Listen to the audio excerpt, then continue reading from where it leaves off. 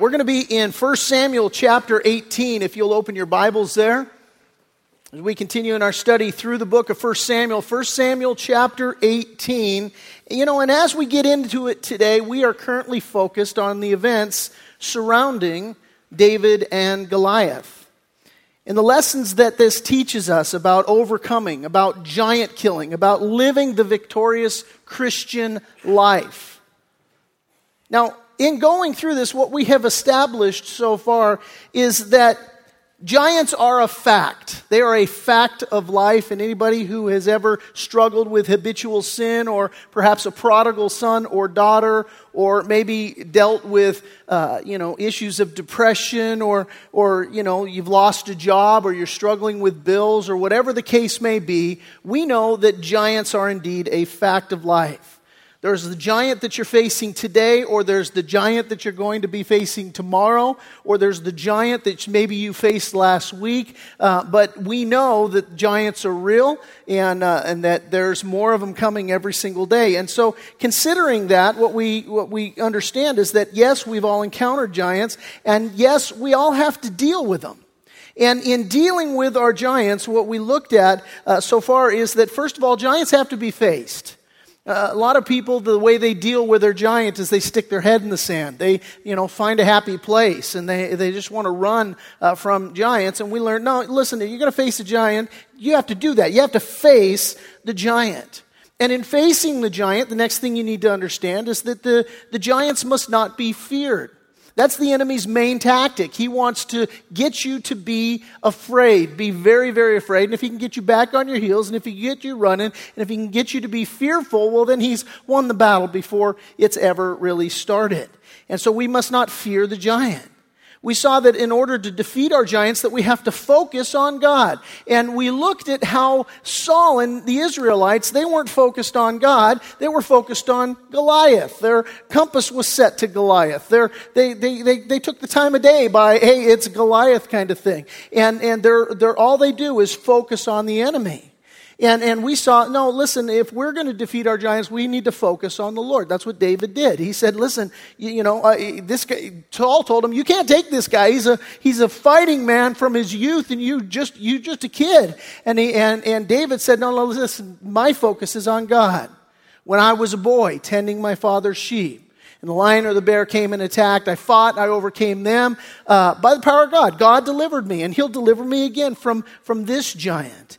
And so in order to defeat our giants, we have to focus on God, not on the giant. And we saw also that as our focus remains on God, then we then have to engage in the fight.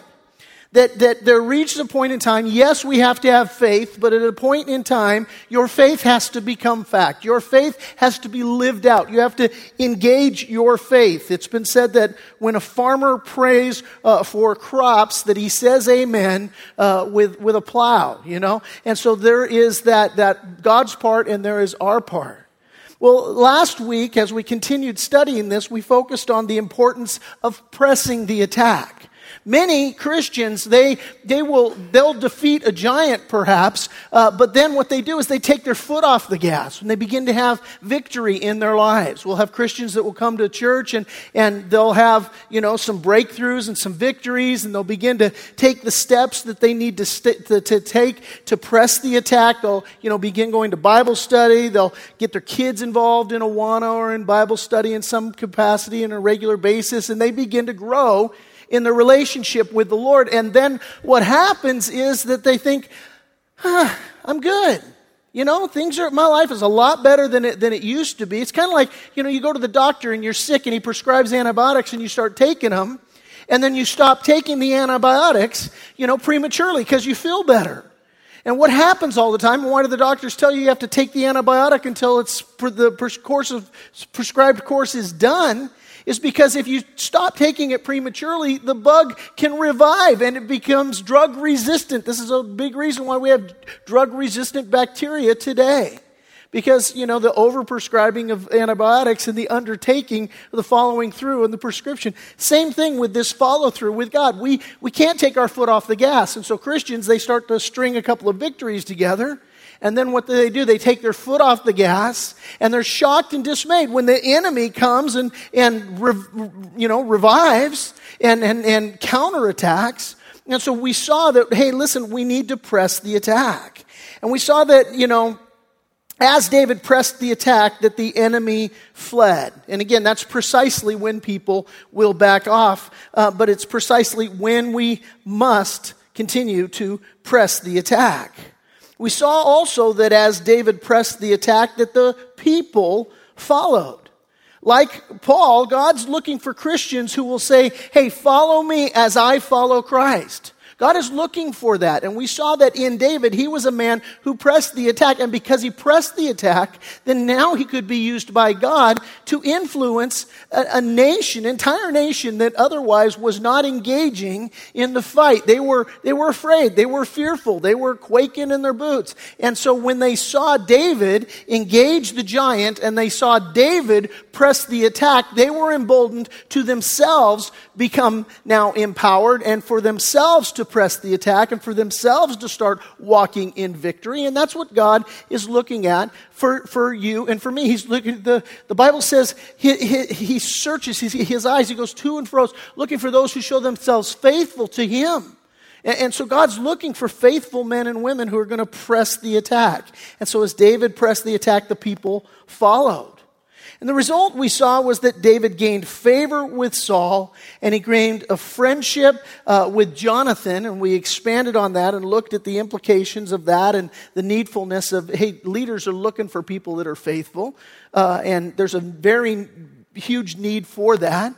The Lord, speaking through the Apostle Paul, would command young Pastor Timothy that, he needed to find, hey, the things that you've heard and seen in me, you need to commit these to faithful men who are going to be able to teach others also, 2 Timothy 2:2. And so this is what the church is built upon. It's so important that we're going to be those type of leaders, those type of people in our Christian life, that when we follow the Lord and trust the Lord and defeat a giant and press the attack, that he can use us to minister to other people and to cause them to be strengthened. Leaders are always looking for those kind of men. And so as David pressed the attack, he found favor with Saul. He found favor with the leadership of Israel there, and a friendship with Jonathan, just a kindred heart. Where a guy could say, hey man, here's a guy who loves the Lord like I love the Lord. Here's a guy who's sold out for following the Lord like I want to be sold out for following the Lord. And there's just a very huge need for that, for us as Christian men and women, that we need to have those kind of friendships that are building us up in our faith. We're supposed to spur one another on towards love and good deeds. It's so important that we have those friends who will build us up, who will encourage us, and we likewise can build them up. As iron sharpens iron, so one man sharpens the countenance of his friend. And so this is the benefits that we get, and these are all benefits from not only being afraid or being unafraid to fight our giants, but also being unafraid to press the attack. Well, that's the ground that we've covered so far, and as we continue today, our focus is on the testing and trials which God prescribes in the making of a man or woman of God. The testing and trials that God prescribes.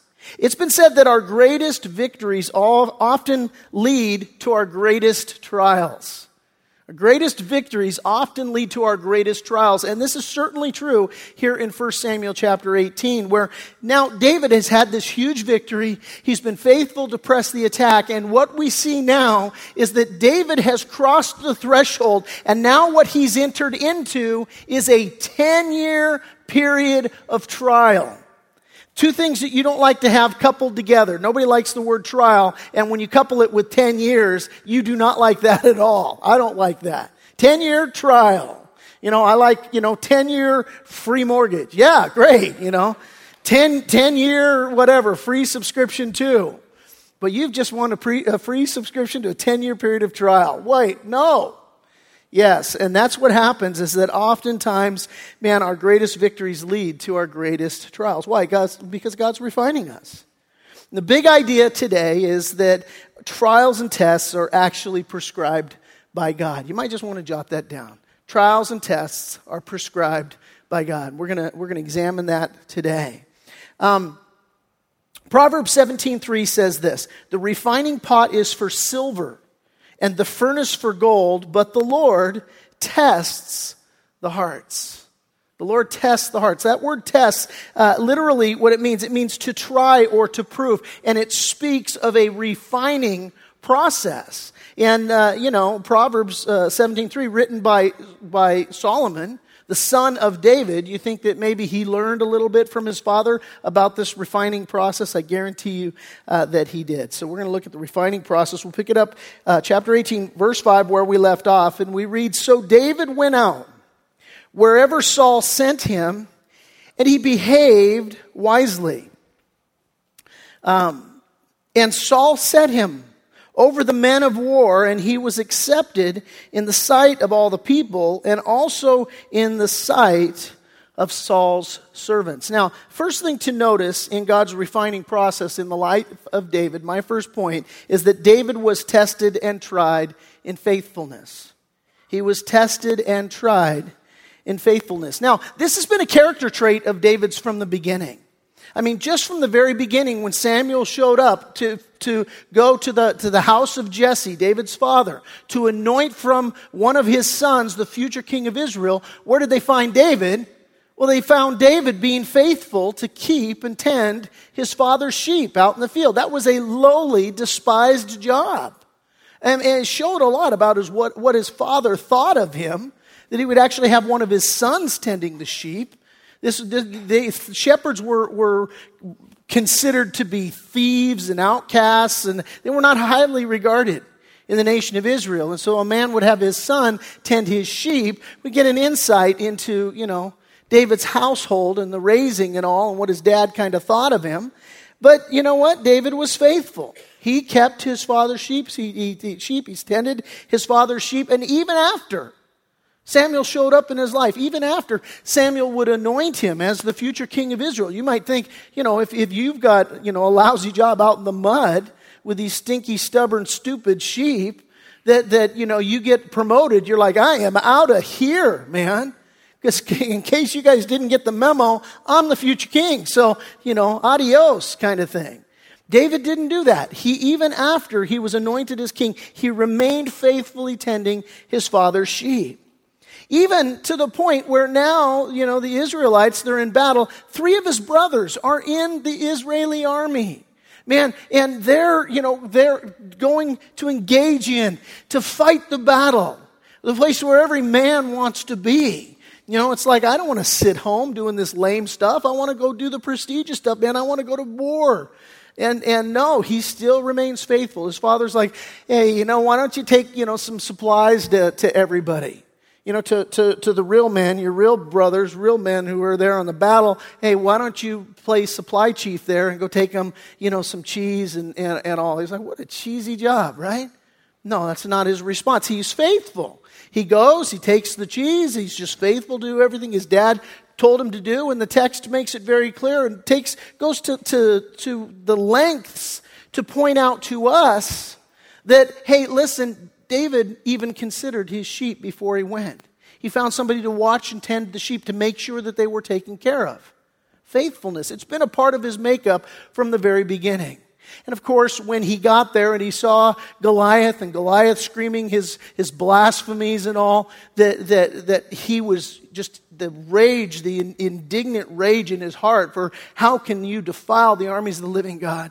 And then David was faithful to engage Goliath as the opportunity would present itself. Faithful, faithful, faithful. Now, here now again, even though he's anointed king, what is he faithful to do? He's faithful to serve the existing king, Saul. See, God has taken his hand off of Saul. He's removed the spirit from Saul. He's given his spirit to David. But yet Saul is still occupying that position, occupying the throne and the position as king. And David doesn't take it upon himself to say, hey, dude, you didn't get the memo, but let me inform you. You're out, I'm in. Move over. You're sitting in my chair kind of thing. He doesn't do that. No, what we read here is that David remained faithful. He remained faithful even to the point of serving Saul. And the Bible makes it clear for you and me that our faithfulness will be tested and that it will be tried. Just as David's faithfulness is tested, has been tested, and is going to be tested and tried, same's true for you and for me. Turn to Matthew chapter 25. Let's take a look at that. Matthew chapter 25.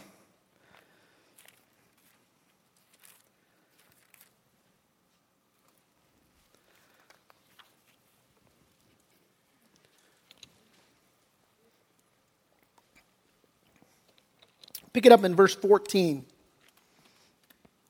Jesus telling a parable. Parable is an earthly story with a heavenly meaning. And here Jesus says, Matthew 25, beginning in verse 14, "For the kingdom of heaven is like a man traveling to a far country, who called his own servants and delivered his goods to them. And to one he gave 5 talents, to another 2, and to another 1, to each according to his own ability." That's important. Again, he's telling us an earthly story with a heavenly meaning, and what this means, we have to read this with the understanding this applies to you and me as well. What this means is that God has given to each one of us talents. Now, in this culture, a talent, it was a unit of measure. It referred to money. And he gave different amounts of money to each person. For us, the understanding, it's fortunate that the word for money is talent, because that's really the idea for us today, is that God has gifted each one of us with different talents and varying degrees of talent according to our ability. Some people have remarkable ability. I mean, I think of, Lisa singing this morning, and the gentleman I'm sitting next to leans over to me. He's like, "She's got an incredible voice." I'm like, "Yeah," and I'm thinking consciously, if I were up singing. We had choir practice that started for our Easter service. By the way, this is just an aside. You can edit this out. We need men for the choir still, so man up, guys. There's a choir practice today, 2 o'clock, and you can get in on that, all right? But we had a choir practice this week, and it was going tremendous. And I went there, my wife's singing in the choir, and I just went down just to talk to everybody and encourage them, and really just to check it out. And it was awesome, and I was loving it. And they're like, "Pastor Ted, we need another man to sing." I'm like, "You do not want me to sing, buddy. Trust me, man. I do not have that talent. I can't carry a tune in a bucket, man." And so, but you men that can, you should quit being a chicken and get on the choir, okay? So, God has gifted every one of us, and each one of us has different abilities. Some of you have 5 talents. Some of you have lesser talents. But the thing is that, and it's not literal, it's just God's given some more, He's given some less. And we need to be faithful with the talent that He's given to us. And so he says, continuing, he gave to each one according to his ability, verse 15, and immediately he went on a journey. Verse 16, then he who had received the 5 talents went and traded with them and made another 5 talents. And likewise, he who had received 2 gained 2 more also. But he who had received 1 went and dug in the ground, and he hid his Lord's money. And after a long time, the Lord of those servants came, and he settled accounts with them. Over and over again, we see this theme in the Bible, that there's going to come a day of reckoning for us. We're all going to stand before God and give an account of our lives. And we looked at this, just several weeks ago where, first message of the new year, I talked to you about, the fact that it's appointed unto man once to die and then to face judgment. And so each one of us has an appointed time of death. And each one of us, it's appointed to judgment.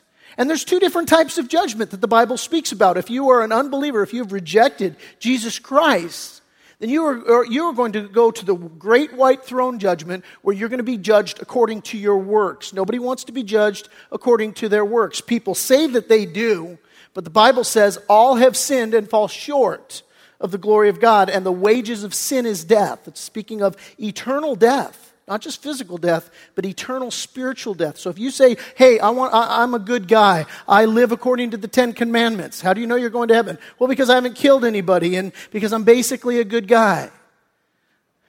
God will judge you according to your works if that's what you want, and you will be found wanting, and your eternal judgment will be an eternity in hell separated from God. That's not God's desire.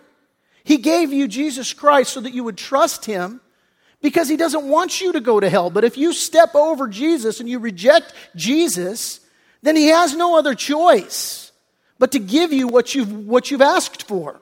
So if you ask to be judged according to your works, you will be found wanting. And that's just the reality. Now for the rest of us, those of us that have trusted our life to the Lord Jesus Christ, we also will face judgment. It's called the judgment seat of Christ. And when we stand at the judgment seat of Christ, you're not going to be judged according to your works. Rather, your works are going to be judged as far as reward goes. And that's a little confusing. I'll just clear it right up. We're not talking about salvation. That's been settled. By grace you have been saved through faith in Jesus Christ. Okay? So you're in. That's not what's being settled at the judgment seat of Christ. You're in. What's being settled is, what is your reward in heaven going to be? And so that's the issue there. So what happens here, what we just read, is that after a long time the Lord comes and these servants face judgment. And we just need to understand, hey, the Lord is coming. We continue, verse 20. So he who had received 5 talents, he came and he brought 5 other talents, saying, Lord, you delivered to me 5 talents. Look, I've gained 5 more talents beside them. And his Lord said to him, well done, good, faithful servant. You were faithful over a few things. I will make you ruler over many things. Enter into the joy of your Lord. And he also, who had received 2 talents, came and he said, Lord, you delivered to me 2 talents. Look, I've gained 2 more talents besides them. And the Lord said to him, well done, good, faithful servant. You've been faithful over a few things. I'll make you ruler over many things. Enter into the joy of your Lord. Verse 24, then he who had received the 1 talent came and said, Lord, I knew you to be a hard man, reaping where you have not sown and gathering where you have not scattered seed. You got to understand 2 things about that verse right there.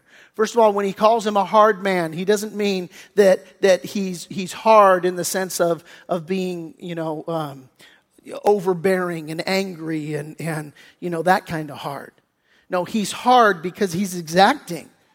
You will give an account for your life. And he will, with, metaphorically speaking, calculator and pencil in hand, he will have you account for every penny of your life in regards to the talents that he's given to you and how faithful have you been. So I knew you to be a hard servant means, look, I knew you to, nothing gets by you. You see everything, you know everything. I can't just, brush it under the rug. You ask me a question, I'm like, and you're just going to let it go kind of thing.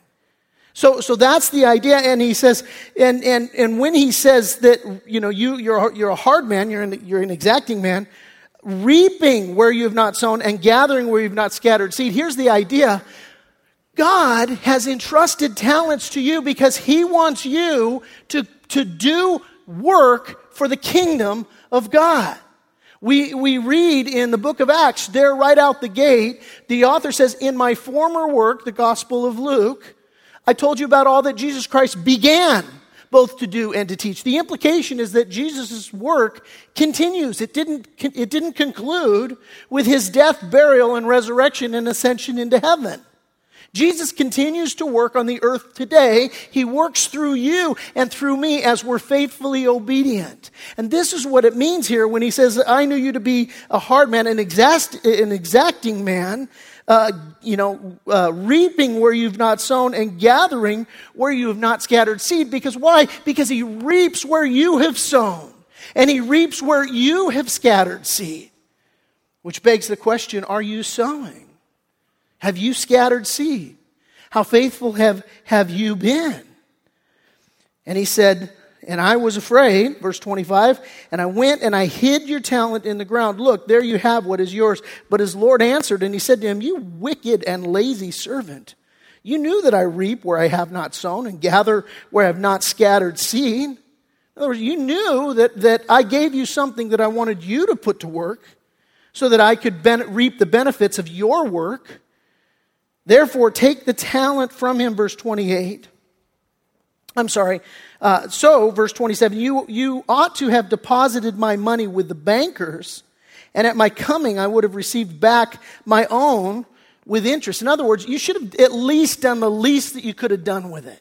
At least you could have stuck it in the bank and got your measly, 1% interest on it, or whatever it is. You could have at least done that. Therefore, verse 28, take the talent from him and give it to him who has 10 talents. For to everyone who has, more will be given, and he will have abundance. But from him who does not have, even what he has will be taken away. Listen, here's the deal. The Bible makes it clear that your faithfulness will be tested and it will be tried. Your faithfulness will be tested and it will be tried. Paul said this to the Corinthians. He says, moreover, it is required in stewards that one be found faithful. And that word found, the implication is it means to find by inquiry, examination, scrutiny, observation, to be found by practice and experience. In other words, to be found by testing and trial. That's what it means. Now understand this. The testing isn't so much for God to determine your faithfulness. It's for God to develop your faithfulness. It's not for God to determine, hey, let's see whether or not Karen was faithful. No, it's, hey, let me develop Karen's faithfulness, right? And so he puts you through testing and through trial. Notice here in Matthew's gospel, we're still here in chapter 25. Notice in verse 29 there, God's motive behind your testing and your trial, his trying to make you faithful. You see it right there. For to everyone who has, more will be given, and he will have abundance. This is not, hey, God wants to bless you. God wants to give you a Cadillac and a Rolls Royce. This isn't the idea. What it means specifically is that what God wants to do is that he wants to trust you with more. He gives you an opportunity to bear eternal fruit for the kingdom of God. There are very precious few things in life that you can do that will last forever. But if you use the gifts that God has given to you in service to him, you will do things that will last forever. If you have the opportunity, those of you who have shared your faith, and it's frightening, right? The first time you step out and share your faith. But have you ever led somebody to Jesus Christ? And you led them in a prayer? I remember the first person I ever led to Jesus Christ. I almost broke into tears because I'm thinking and I'm tripping on this thought like, I just led that person to Jesus Christ. They were going to hell and now they're going to heaven. They just went from death to eternal life. It's the most amazing thing in the world. When I was a paramedic, we would go and we would treat people, and there were calls where literally someone was dead and your intervention brought them back to life. It was such a great feeling. You would leave, the one guy, he was choking and the guy, he was dead. And we got the laryngoscope out and, the McGill forceps there and I pulled out, this hunk of meat and all of a sudden, and this blue guy just now, turns, his color comes back to his face and in tears, just hugging on us. Thank you for saving my life. Thank you for saving my life. And the feeling that, you get a lump in your throat, you're like, I really did just save that guy's life. And you're thinking, wow, thank you, Lord. But what did I do? I just saved his life temporarily. Listen, when you lead somebody to Christ, when your works are, when God uses you, in a way, and those of you that have used by God, that have been used by God, the feeling God wants, and he wants to do. It's like, hey, I want you to be faithful, and as you're faithful, I'll let you be faithful and more. Can you imagine being Greg Laurie and waking up in the morning at the morning after the Harvest Crusade, going, 10,000 people gave their lives to Jesus Christ last night. It's just got to be tears of joy. Thank you, Lord. Thank you, Jesus. So the testing isn't for God to determine your faithfulness, it's for Him to develop your faithfulness because He wants to give you more. He wants to do more in and through your life. Paul told the Ephesians, he says, as believers in Jesus Christ, you are fellow citizens with the saints. Your citizenship is in heaven. You're a citizen of heaven. You're members, he said, of God's household. Right? You get to call God Dad. Not only that, you're predestined according to the purpose of God to good works which He prepared beforehand that you should walk in them. In other words, God has already mapped out in your life predetermined invitations that you're going to have through being faithful with the gifts and the talents that He's given to you to bring Him glory and honor. He's already prescribed works that you can be involved in. And so this is an amazing thing. As we're faithful in little, it's God's intention to promote us to increasing degrees of faithfulness. Now, just like every promotion, and here's what I want you to understand, just like every promotion, trials and testings have to precede the promotion. You get it? Every promotion has to be preceded by trials and testing. I'll give you an example. You take a Navy SEAL or you take an Army Ranger, right? Who are these men who become Navy SEALs or an Army Ranger? Well, they're already enlisted. These are people that have already been through basic training. Many of them have already been through combat. Okay? And so what happens? Do they just get to go to the front of the line? Do they just sort of, sweep the requirements under the rug and go, oh, okay, you've already been tested and tried going through basic training. And so now, okay, here you go. You can be a Navy SEAL. No. They've been tested and they've been tried. And what happens is before they can be promoted, they're going to be tested and tried again. And this is the thing that you have to understand as a follower of Jesus Christ. You're going to be tested and tried, and it's not a one and done kind of thing. That your whole life is going to be testing and trials. And as you promote and as God finds you faithful, you're going to be tested and tried again. Why? Because He wants to promote you so that you can bear more fruit. And so we need to understand this because a lot of time we go through testing and trials and we're like, oh no, what's wrong? What did I do wrong? A lot of times you didn't do anything wrong. You did something right. And God you're like, thanks a lot, Pastor Ted. No, this is a Christian life. And as we grow, listen, and it begs the question, maybe you just jot it down if you're taking notes, am I being faithful? Or maybe you write down, am I'm being tested in my faithfulness. And that's the case here. Because, it's been said, you know if you're a servant of God by how you react when you're treated like one. Let me say that again because that's a good quote. You know if you are a servant of God by how you react when you're treated like one.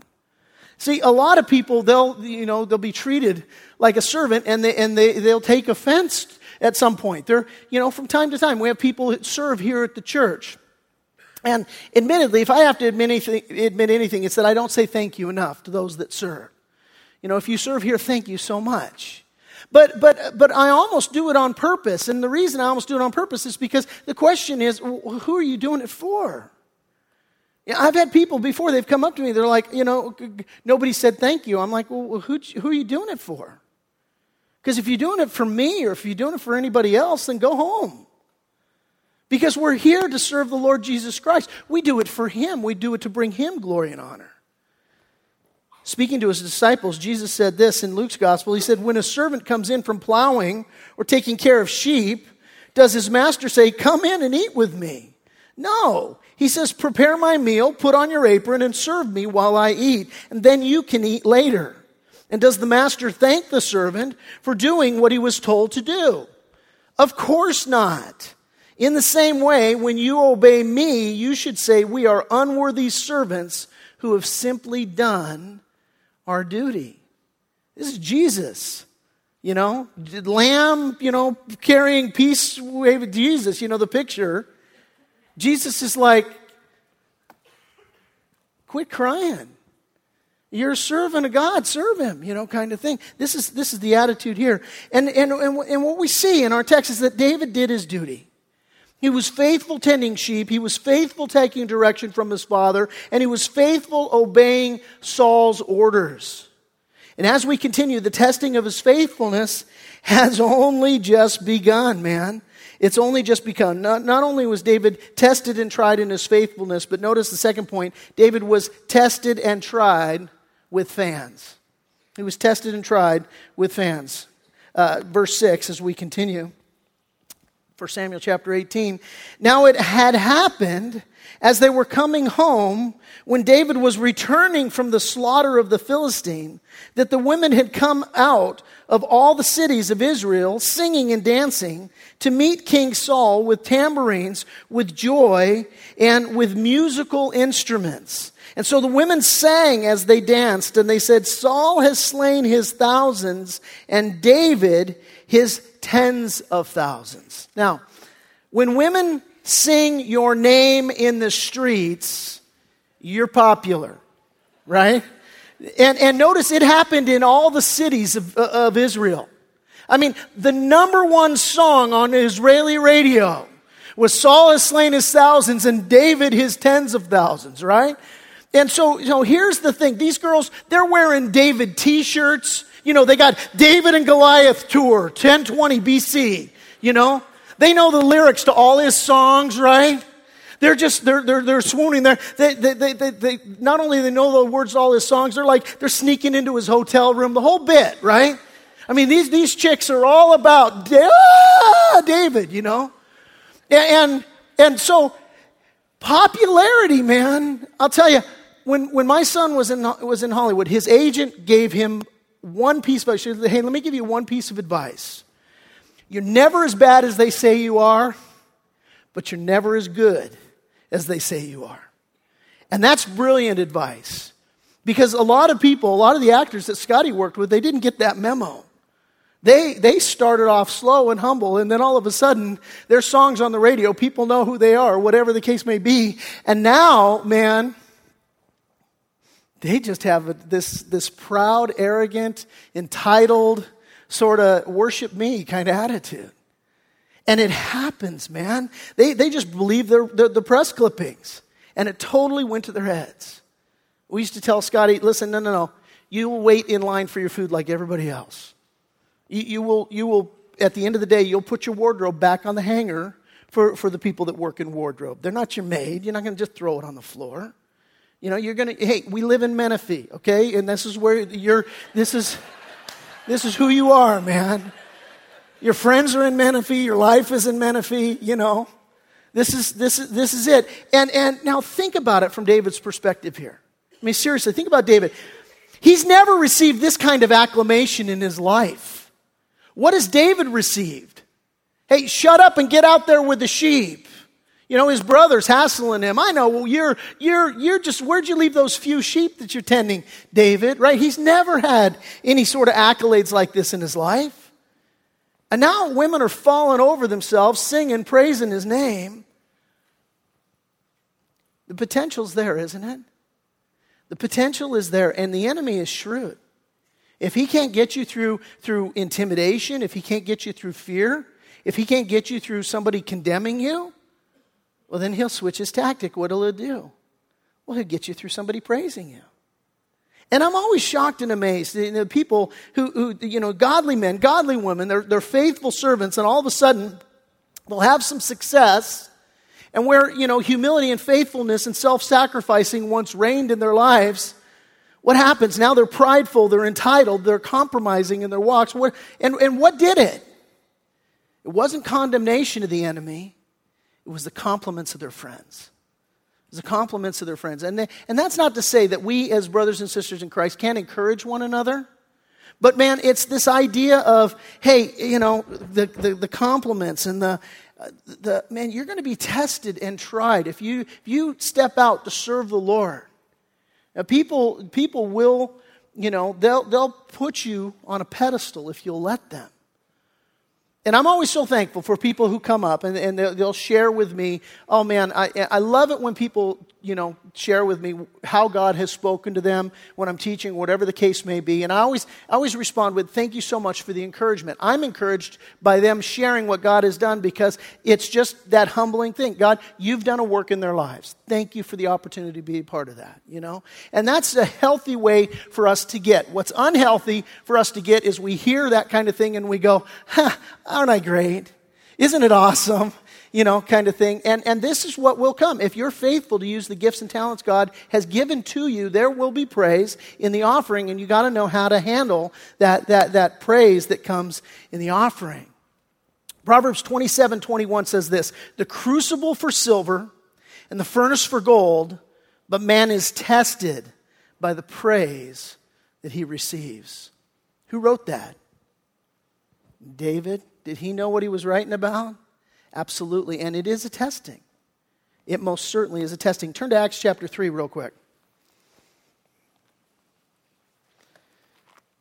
We see here in Acts chapter 3, Peter and John, they're going up to prayer.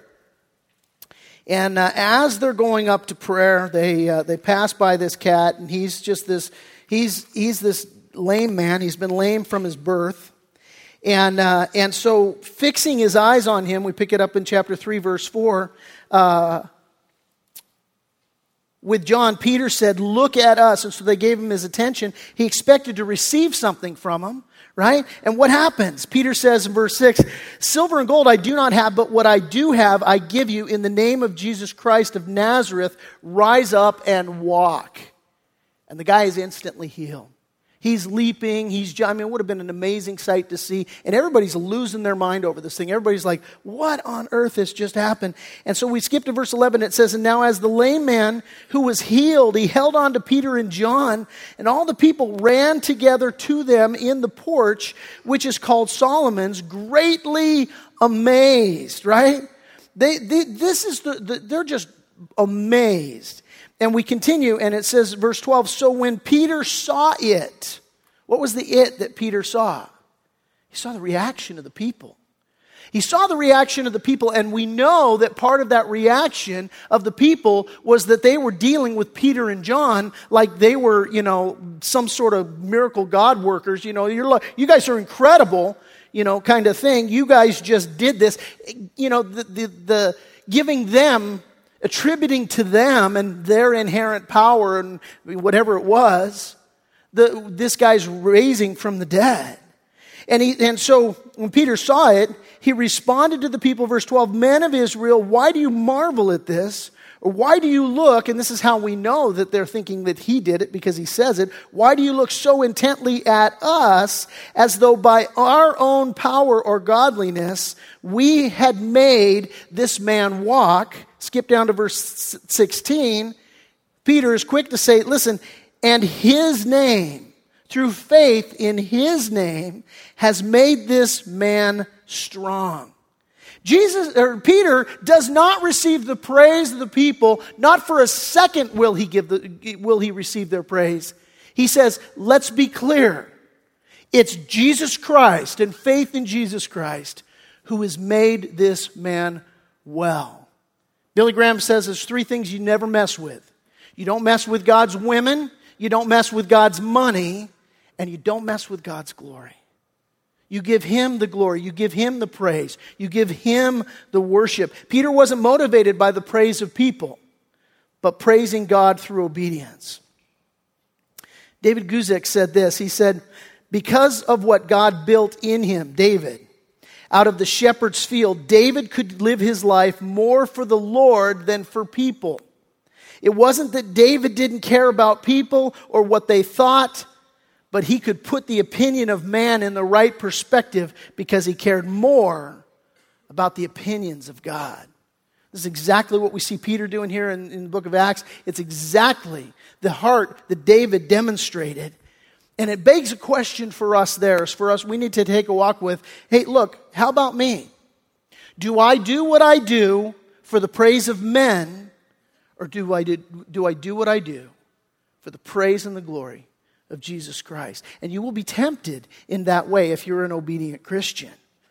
Well, finally, not only was David tested and tried in faithfulness, Not only was he tested and tried by fans, but thirdly and finally today we're going to look at David was tested and tried by his foes. He was tested and tried by foes. Look at verse 8 for Samuel chapter 18. It says, then Saul was very angry. Why was Saul angry? Well, because all the women are like, David's awesome. He's killed his 10,000s and Saul has killed thousands, right? So Saul's mad. He was very angry. And the saying displeased him. And he said, they have ascribed to David 10,000s and to me, they've ascribed only thousands. And now what more can he have but the kingdom? What more is his but the kingdom? And so Saul eyed David from that day forward. You know the eyeing. He gave him the evil eye, man. And it happened on the next day that the distressing spirit from God came upon Saul, and he prophesied inside the house. Now the translation prophesied is an unfortunate one because the Hebrew word that's used here, it can be translated prophesied, but in this instance, it can also be described or interpreted as idle ravings, and that's more accurately what's going on here. This guy is it's the idle ravings of a man who has an evil spirit upon him, all right? And just think of a time when you've been completely, totally in the flesh, guys, and somebody cuts you off, okay? You're prophesying in the car in this way. It's the idle ravings, you know? And so he prophesied inside his house. So David played music with his hand, as at other times, but there was a spear in Saul's hand. And Saul cast the spear, for he said, I will pin David to the wall. But David escaped his presence twice. And now Saul was afraid of David, because the Lord was with him. But he had departed from Saul. Therefore Saul removed him from his presence, and he made him captain over 1,000. And he went out and he came in before the people. So Saul puts David in a position where he's captain over 1,000 people. And we don't know what's going on with Saul's life here, but maybe he thinks, you know what, David's going to screw this up. I'll put him captain over 1,000 men, because at this time, you know, to be a commander in the army, to have a position in the army, you had to be at least 18 years of age. And David's probably not 18 here. You know, and so, you know, for him to put him in this position, he's thinking, I'll just put him there, and then what's going to happen is he's going to rub all these fighting men the wrong way because he's a punk kid. So they'll take care of they'll start bad-mouthing him, and that'll put an end to this thing. So that's probably what he's doing here. But verse 14, we read, and David behaved wisely in all his ways, and the Lord was with him. And therefore, when Saul saw that he behaved very wisely, he was afraid of him. But all Israel and Judah loved David because he went out and he came in before them. Now, the point here is that David was tested and tried by foes. And we're going to see him tested and tried by King Saul through the end of this book. Okay? And so for the remaining chapters of this book and for the next 10 years of David's life, it's going to be a constant conflict with King Saul. So there's a lot for us to see in the testing and trial by this foe. But what I want to do here today, again, many lessons for us to learn, but I want to do here is I want to point out the first and foremost lesson in this trial. I'm just going to point that out, and we're going to close on that point, and we're going to pick up next week and go through all of the testing and trials, and we're going to have many weeks of seeing the growing and the work that God does through testing and trial. But the first and foremost lesson that we have to understand here in the testing by our foes, listen to this, it's very important, don't let me lose you. God is always at work. He's always at work. You got to know that, and you got to just jot that down, and you got to hold on to that. Because you will be tested by foes, and the first thing you got to know going across that threshold, going through that door, is that God is always at work. See, because here's the deal. As Christians, you and I, we will do this often where we come up against somebody who's oppositional. We have some sort of foe that we come up against. And what we will automatically do is we will say, oh, this is spiritual warfare. This is the attack of the enemy. Now, here's what I want you to understand.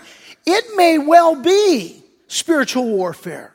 It probably is spiritual warfare. It probably is the attack of the enemy. But what you need to understand, because a lot of Christians, they'll just chalk it up to that, and what do? They just dismiss it.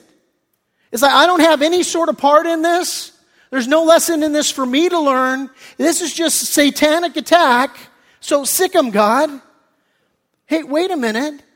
Romans 8:28 says that in all things God works together for good to those that love God and are the called according to his purpose. One of the most often quoted scriptures in the Bible, right? But you got to understand what that means. What that means is that God will use wicked men in your life because there's a work that he has to do in you. Okay? You can't just go, oh, that's the enemy, that's spiritual attack, and then just blow it off or just never take any sort of a long look in the mirror to go, why am I going through this, God? Because what you might find is God would tell you, yeah, I've allowed this foe in your life, and yes, here's all of this laundry list of this guy that he's doing wrong, but here's your laundry list, Jack. Check it out.